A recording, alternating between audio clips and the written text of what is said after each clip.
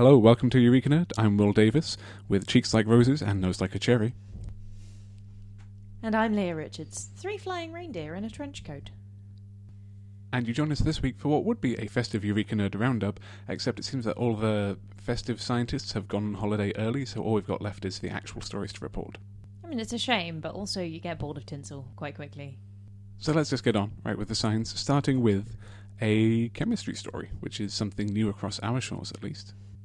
A truly groundbreaking chemistry story. It's a development that has only been made possible by someone completely ignoring the accepted knowledge in the field. When you've got someone going against 60, 70 years of received knowledge to say, actually, I'm going to do something a little bit different, Dr. Yang Zhang, who is doing his research at the University of Illinois at Urbana-Champaign, has really broken new ground with his research, which could see oil and gasoline transported across country 30 times faster by making it more fluid.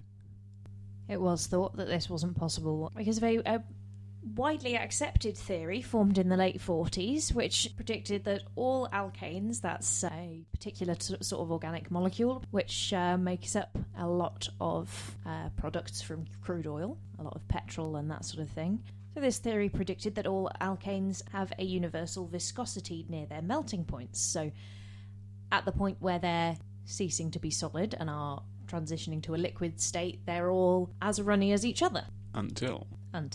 It turns out that by rearranging the carbon atoms that go into their particular backbone, changing one carbon atom in the backbone of an alkane molecule has enabled Dr. Zhang to make it flow 30 times faster. That just this one little atomic flip of a switch, basically, has made it runnier than ever thought possible based on what apparently the classical Kautzmann-Eyring theory of molecular viscous flow has been cited over 3,000 times and has formed most of the understanding for how to treat oils in transport, which, understandably, is quite big business. And the other thing about this is this discovery has been made possible by some brand new technology, a super high speed and super high resolution. It's called a camera. It's more an electron microscope, only it's using neutrons. So you get that higher resolution and you get that higher speed so that they can take the pictures and discover this.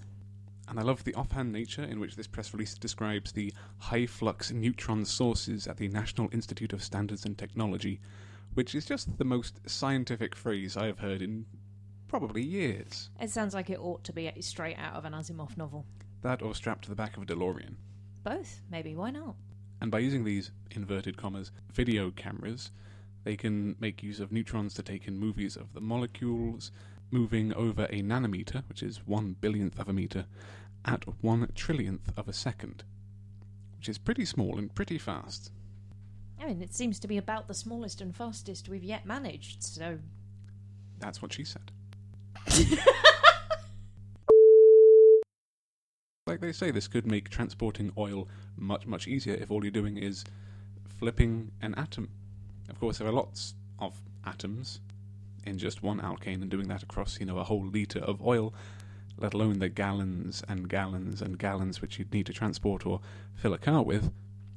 But still, a bit more chemistry than I can really wrap my head around. Of course, that could just be because I played football when I was younger, and have done myself what seems to be a permanent damage. It's become a bit of a theme in recent years, discussing the effect of head injuries in sport. There's a whole Will Smith film about it. And this study from the University of Stirling have looked into the impact of heading a football.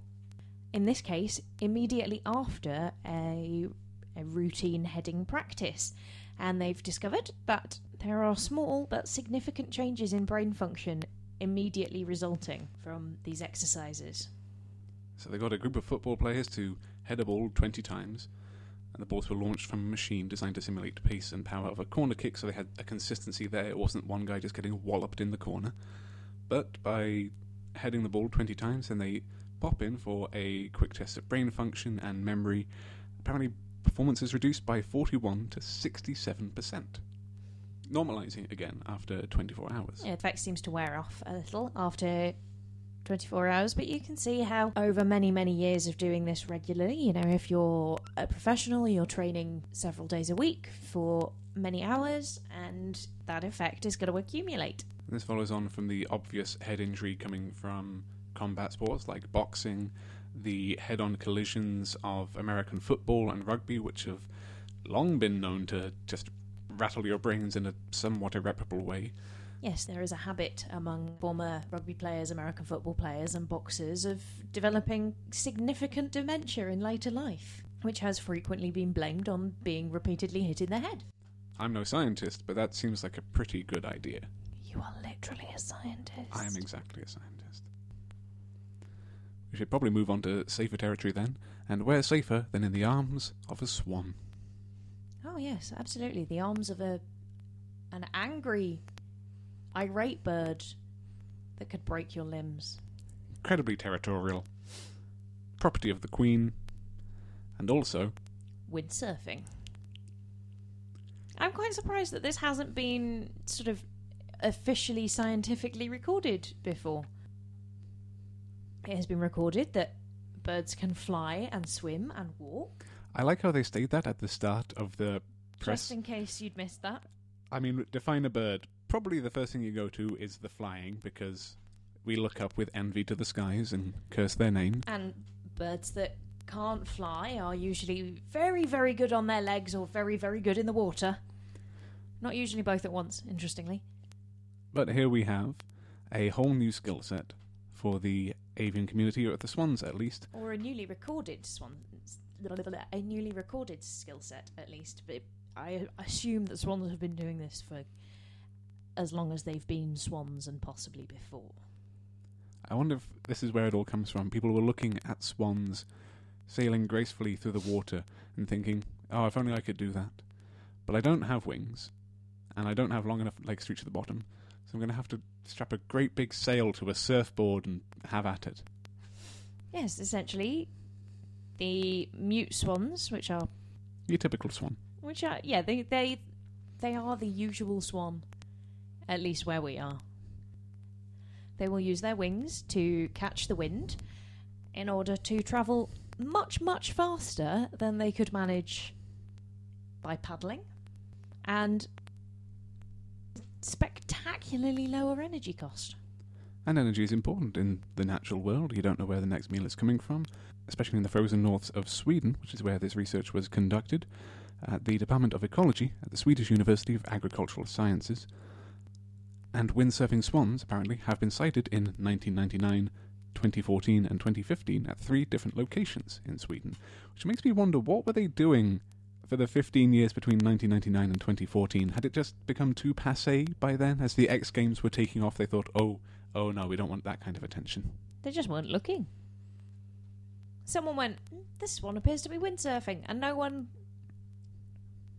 took any notice of that. If they had, it would have been immediately established that this is a thing they do. Then why didn't the first guy in 1999 point at the swan and go, look, it's doing it? Why did it have to take another 17 years to reach this kind of scientific consensus that, okay, we get it, swans are rad as heck? I mean, possibly it's that everyone involved took one look at the swans and went, nah, they're bastards, I'm not going near them. And they do make a note that the mute swan can start moving immediately when windsurfing towards a flying takeoff, and, quote, they move quickly, approximately 2 swan lengths per second, which is, say, 1.3 metres, and we've had discussions about inappropriate units of measurement before, and I'm going to bring swan lengths to the fore. I think when you're talking about swans, a swan length is a perfectly reasonable unit of measurement. If you were describing, for example, the size of your car or the length of a swimming pool in swan lengths, then I would think you were a lunatic. I'm slightly less than 3 swans tall.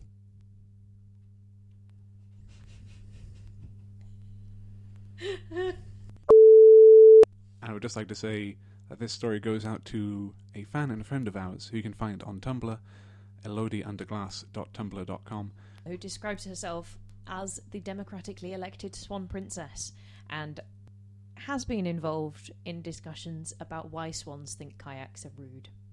If you want more waterfowl knowledge, she's a pretty good place to start. Back to the somewhat more sensitive nature of brains and internal health. Apparently they're more active when you're inhaling. That's what the story is.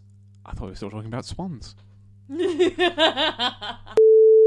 This comes from a press release from Northwestern University with the subtitle of "Breathing is not just for oxygen." It's now linked to brain function and behaviour. I mean, probably because of oxygen. I feel like those things are linked. I go so far as to say that breathing is almost entirely for oxygen, which then enables the rest every other function that our body does. So in this study, led by Christina Solano, who is Assistant Professor of Neurology at Northwestern University Feinberg School of Medicine, individuals were able to identify a fearful face, someone looking scared at them, if they encountered the face when breathing in, as opposed to when breathing out, which means just by the process of breathing in, they are able to more quickly process visual input and relate it to experience and memory and perceived emotion. And accordingly, they were more likely to remember an object if they were introduced to it while they were inhaling rather than exhaling. And this effect completely disappeared if they were breathing through the mouth rather than the nose. Maybe it's just the passage of oxygen that close to the bottom of the brain. There's some kind of instant uptake there. I know the mouth isn't that far from the nose at that point, is it? I mean, all the tubes are connected, so who knows? The body is a series of tubes. It's a lot like the internet. But it contains less cats. Ideally. Now, these effects were first observed when studying patients with epilepsy who were scheduled for brain surgery at the Northwestern University. A week prior to surgery, electrodes implanted in the patient's brains, which were there to try and identify the origin of seizures, allowed scientists to observe and measure electrophysiological data directly from the brains, and they found that that activity changed as the patients breathed in and breathed out, and this action was most notable in the brain centers for emotion, memory, and, well, also smell. And possibly this is why the effect changes when you're breathing through your mouth. It's entirely possible that it is somehow smell linked. If you can inhale, say, the smell of a pan of mulled wine and go, oh my god, it smells of Christmas, or you catch a waft of the perfume your nan used to wear and are immediately transported back, it makes sense that there might be a link between breathing and memory. Smell is one of those just most evocative of senses. Because it's one of the oldest ones. So just going to cut ahead to a quote from Zelano here at the end, that if you are in a panic state, your breathing rhythm becomes faster, and you'll spend proportionally more time inhaling than when in a calm state. Thus, our body's innate response to fear with fast breathing could have a positive impact on brain function and fast response times to dangerous stimuli in the environment. And Dr. Zelano does note what this could mean for meditation. The pattern of rhythmic breathing to clear one's senses, to clear one's mind, could be, there's a synchronizing of brain and body and limbic networks going on there. But swinging away from brains, a new molecular method has been developed to detect parasites in ham that cause toxoplasmosis. This is one of those exciting brain parasites that gets in your brain and modifies your behaviour from inside your own head. Or worse yet, from inside your own ham. And you've probably heard of Toxoplasmosis gondii, that one thing that, cats get from mice and keeps cycling around in them, and that 50% of people have, apparently, and it's linked to road rage, and it does all kinds of weird stuff in your head, because parasitology is a fascinating and terrifying field of research, but they do highlight that within people it can cause malformation and deficiencies in newborns, which includes microcephaly, hydrocephaly, blindness, congenital heart disease, and is also one of the most opportunistic parasites in immunosuppressed people as well. And using this new molecular method, scientists from the University of Granada and Valencia have been able to detect Toxoplasmosis gondii samples in 475 commercial samples of ham, and they note, both sliced and in cubes. And this technique, which, as they say, is molecular, involves capturing the parasite's DNA by using magnetic particles essentially programmed to pick up specific sequences of the DNA, which they can then process to amplify it so that it's detectable by more traditional means. This technique can detect a single parasite cell in 100 grams of ham at an efficiency of 94.6%. I mean, that's pretty effective. And this follows from previous research that we've reported about using techniques to identify the salt content of ham. And the researchers do note that ham industry producers can ensure complete removal of the toxoplasmosis by freezing the pieces of meat before salting it or after the curing period. It's also important to note that actually the most traditional methods of salting meat to produce the ham, to cure it, is actually very effective for completely eradicating these parasites. And probably one of the issues with a lot of these commercial samples is that they're using nitrite as well as salt to do their curing, and that is not as effective at destroying the toxoplasma. In fact, they outright say that curing ham using nitrites along with sea salt increases toxoplasma's survival time, which you do not want in your ham nor in you. And this is one of those things in food production where sometimes there's a good reason why the traditional techniques are used. Sometimes it's not just this is what we can do. Sometimes it's actually the most effective way of doing something. But from old techniques being useful, we get on to new techniques, very modern. Very, very modern indeed. In fact, only really feasible within the last year. In fact, if you were to say what I'm about to say to someone even 10 years ago, they'd lock you away. I think you were talking about some bizarre thing out of a fantasy novel, out of a horror movie. And whilst usually I am, this one is science. The blood drones are coming. Call for the blood drones. The blood drones are here. Watch for the blood drones. Blood drones. Blood drones.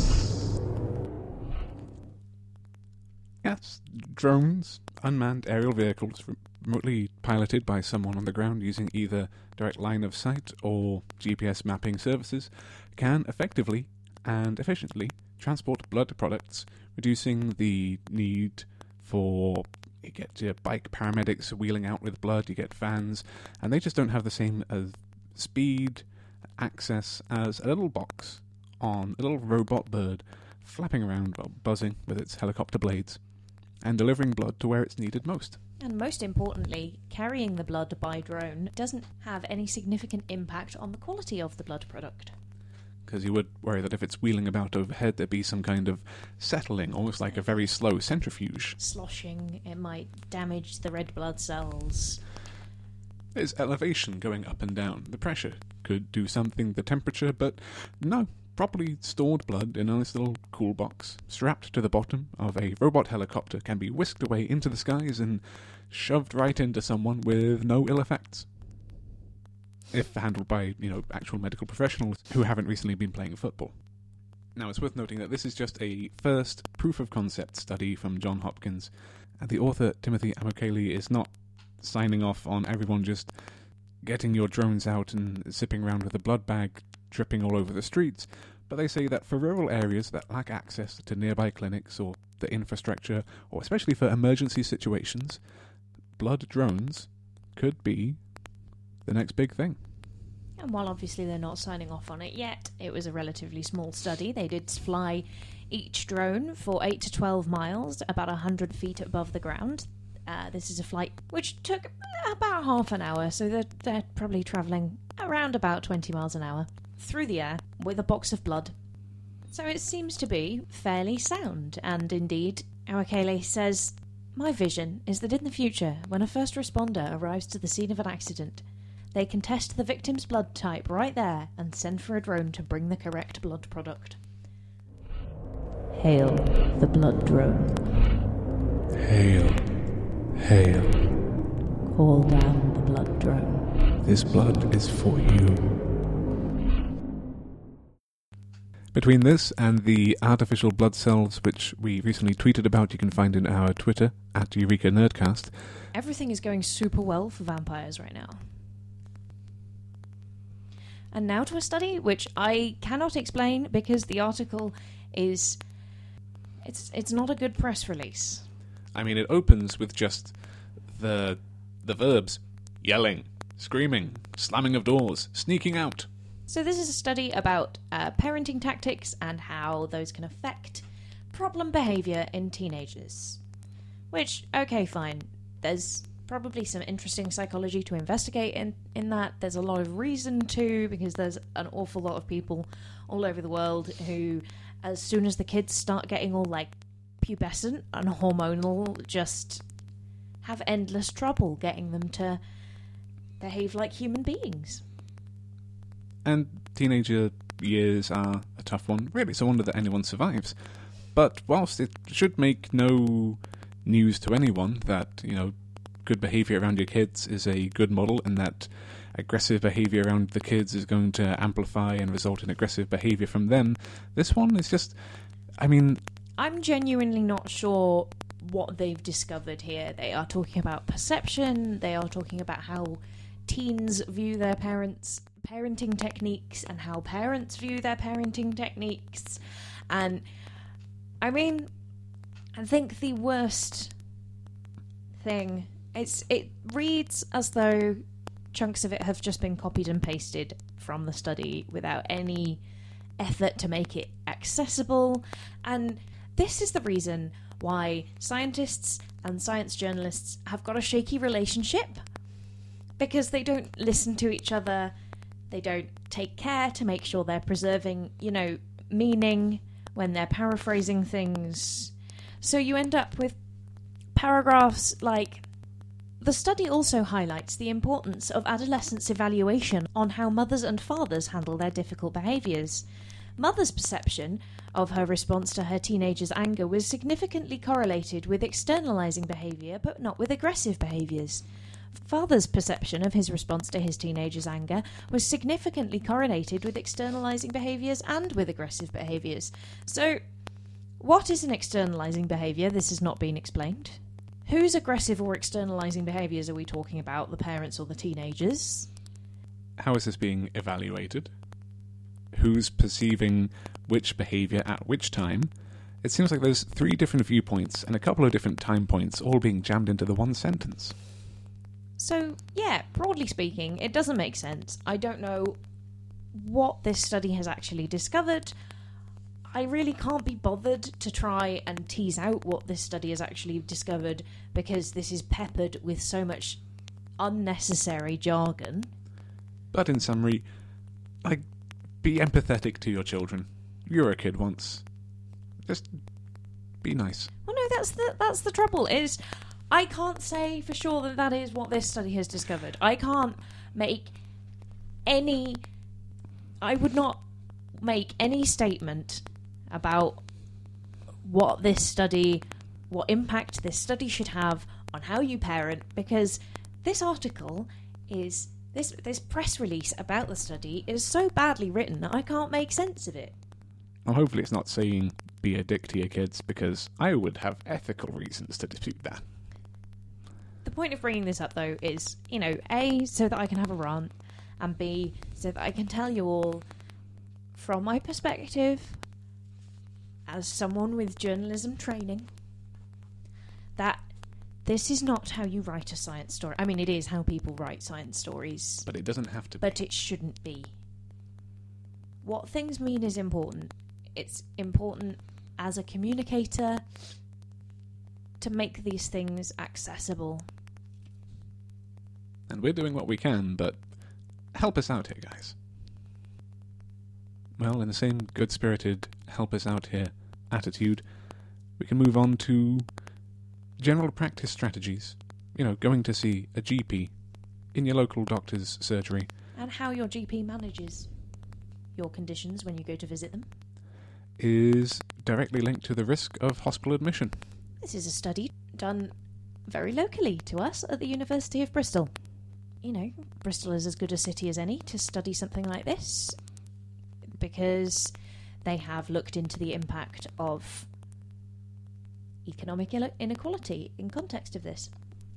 And we are a city that has some super fancy parts and some parts which are not. Are very not. But there's doctors' surgeries across all of them. There's central and out of the centre hospitals.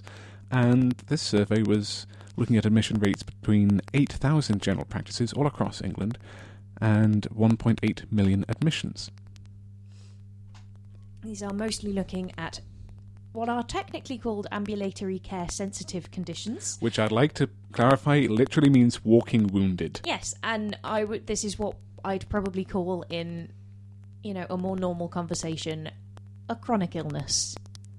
So we're looking at things like diabetes, alcoholism, asthma, dementia, schizophrenia and hypertension are also mentioned. A lived condition then, something that isn't going to be fixed overnight with just a plaster on it. Yes, something that is ongoing, often congenital or permanent.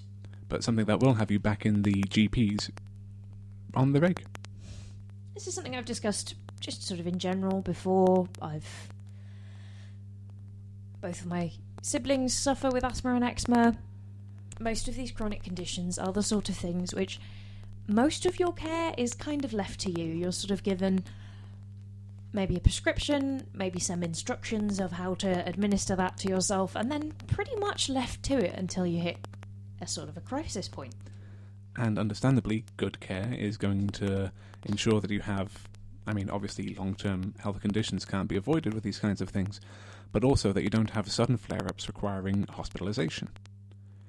And Dr. John Busby, lead author of this study, says that admission rates for some of the conditions in this study, including alcoholism, schizophrenia and diabetes, are over 3 times higher from some practices than from others, which raises questions about why the differences exist and how to standardise care.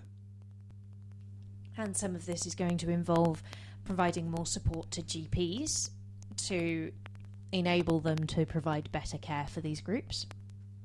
And also improving GP communications and engagement with their community, because if you're new in town, someone walks in with a condition they've had for 10 years and the last guy has been looking after for all of that time, and you look at it for the first time and think, cool, blimey, your foot's about to fall off, hop in the ambulance, we'll take you right away.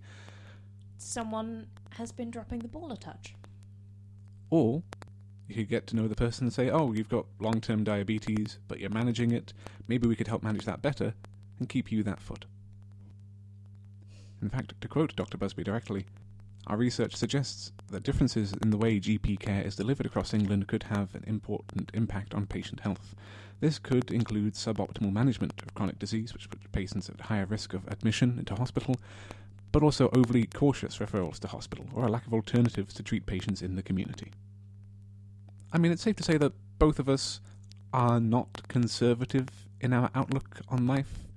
You won't see us campaigning with a blue rosette anytime, that's for sure. But it's nice to have science on our side to say that a properly funded national health system is essential, not just for hospitals, but for doctors, for patients, for entire communities and the nation as a whole. Not just in the short term, but for managing lifelong illnesses and forwards into the future for geriatric care and all that comes with it. And there are, accordingly, already follow-ups planned for this research. The intention is to explore why such large variations exist between practices for some conditions and what of those reasons could be used and how that information could be used to help improve care. I'd suggest for a start that if you've got more poorer people coming into your surgery than richer ones, that's probably going to make a difference somewhere along the line, because being poor seems to make everything worse, really. Especially if you're looking at low-income wards, which are typically associated with lower housing costs, or at least lower renting costs, so then you get increased levels of population density, as opposed to huge areas of even Bristol, where there are lots of houses, very fancy houses, that no one can afford, that no one lives in. So just the sheer number of people within that doctor's catchment area, it's just lower. And there are also follow-up investigations to assess what characteristics of a general practice are related to these higher or lower admission rates. So some of the factors they're looking at are the distance to the nearest A&E, how easy it is to see a GP, how often patients can see the preferred GP, and how many hospital beds are available in the local area. And again, from Dr. Busby, it will be interesting to see if the importance of each of these factors differs by condition. The way in which primary care is delivered is evolving rapidly, and it is important that these changes are informed by good quality evidence. So best of luck in your work, Dr. Busby. I'm interested to see what comes of it. And now we have time for one final glance toward the future as well, not just for healthcare, but for, well, I suppose it's a nice middle ground between human healthcare and the blood drones. It may be possible to give robots a more human sense of touch by making them hairy. Which makes you wonder why they shaved off Arnold Schwarzenegger's eyebrows in the first Terminator film. Well, because they hadn't seen this research yet, obviously. Clearly, they hadn't read this paper from the ACS Applied Materials Interfaces, in which devices advancing on electronic skin prototypes, which already were thin films sensing temperature, pressure, blood oxygen and alcohol levels, are now being engrafted with, well, hair. It's kind of like a prosthetic for just above your skin, in that an array of artificial hairs with glass-coated, cobalt-based micro-wires are embedded in the ends of wires in silicon rubber skin, and this hairy skin could detect a range of pressures from as light as the landing of a fly to a light wind to a 10-pound weight. And when used with a 2-finger robot gripping a plastic block, this new sensor could feel the slip and friction of the non-copyright Lego block. One of the inspirations for this, obviously, is that as mammals, humans are quite hairy, and the presence of that hair does allow us to feel things like a light breeze, or if you're a cat, to judge whether you can fit yourself through that hole. There's a whole system of proprioception built into it, extending not just within the reach of your body, but far beyond as well. And adding that to robots, like they say, improving the grip, understanding the force and the weight of something, it opens up an interesting path for future research. And an interesting path for future robots. I'm quite looking forward to seeing fuzzy androids around and about. I'm expecting it to just be kind of like a peach fuzz, just a soft halo of cobalt glass hair. Yeah, a lot like that. And maybe in the distant future, when you have your brain uploaded into the robot god body you intend to own, it can be as hairy as the one you've grown yourself. Maybe just a tasteful patch of chest hair. A tasteful patch of beard. I mean, that's just essential, really. How else are you going to know it's me atop this Megas XLR? That's a very good point. You are, broadly speaking, unrecognisable without the beard. But before we slip away for Christmas, and all of the beards that come with it, be they paper, white and shiny, or just the ones you accumulate from not having to go out in public for 2 weeks, then maybe it's time to a few stories that we didn't get to cover, but maybe you can read up on in your own time, such as, parents, listen up, children keep still during prayer. Presumably that hell thing has got them quite spooked. Or possibly it's just working as a form of meditation. Breathing, as mentioned earlier. And the frankly stellar title of Frankfurter Fraud, finding out what's in your hot dog. After the horsey Findus lasagna thing, it's important to people to know what's in their food. And now they can know just how much toxoplasmosis as well. But I think that's all we've got time for. So if you want to get in touch over the Christmas break, you can find us over at Twitter, that's at Eureka Nerdcast, or send us an email to eurekanerdcast@gmail.com. That's eurekanerdcast@gmail.com. Thanks very much for listening, and we'll see you again in 2017. Goodbye.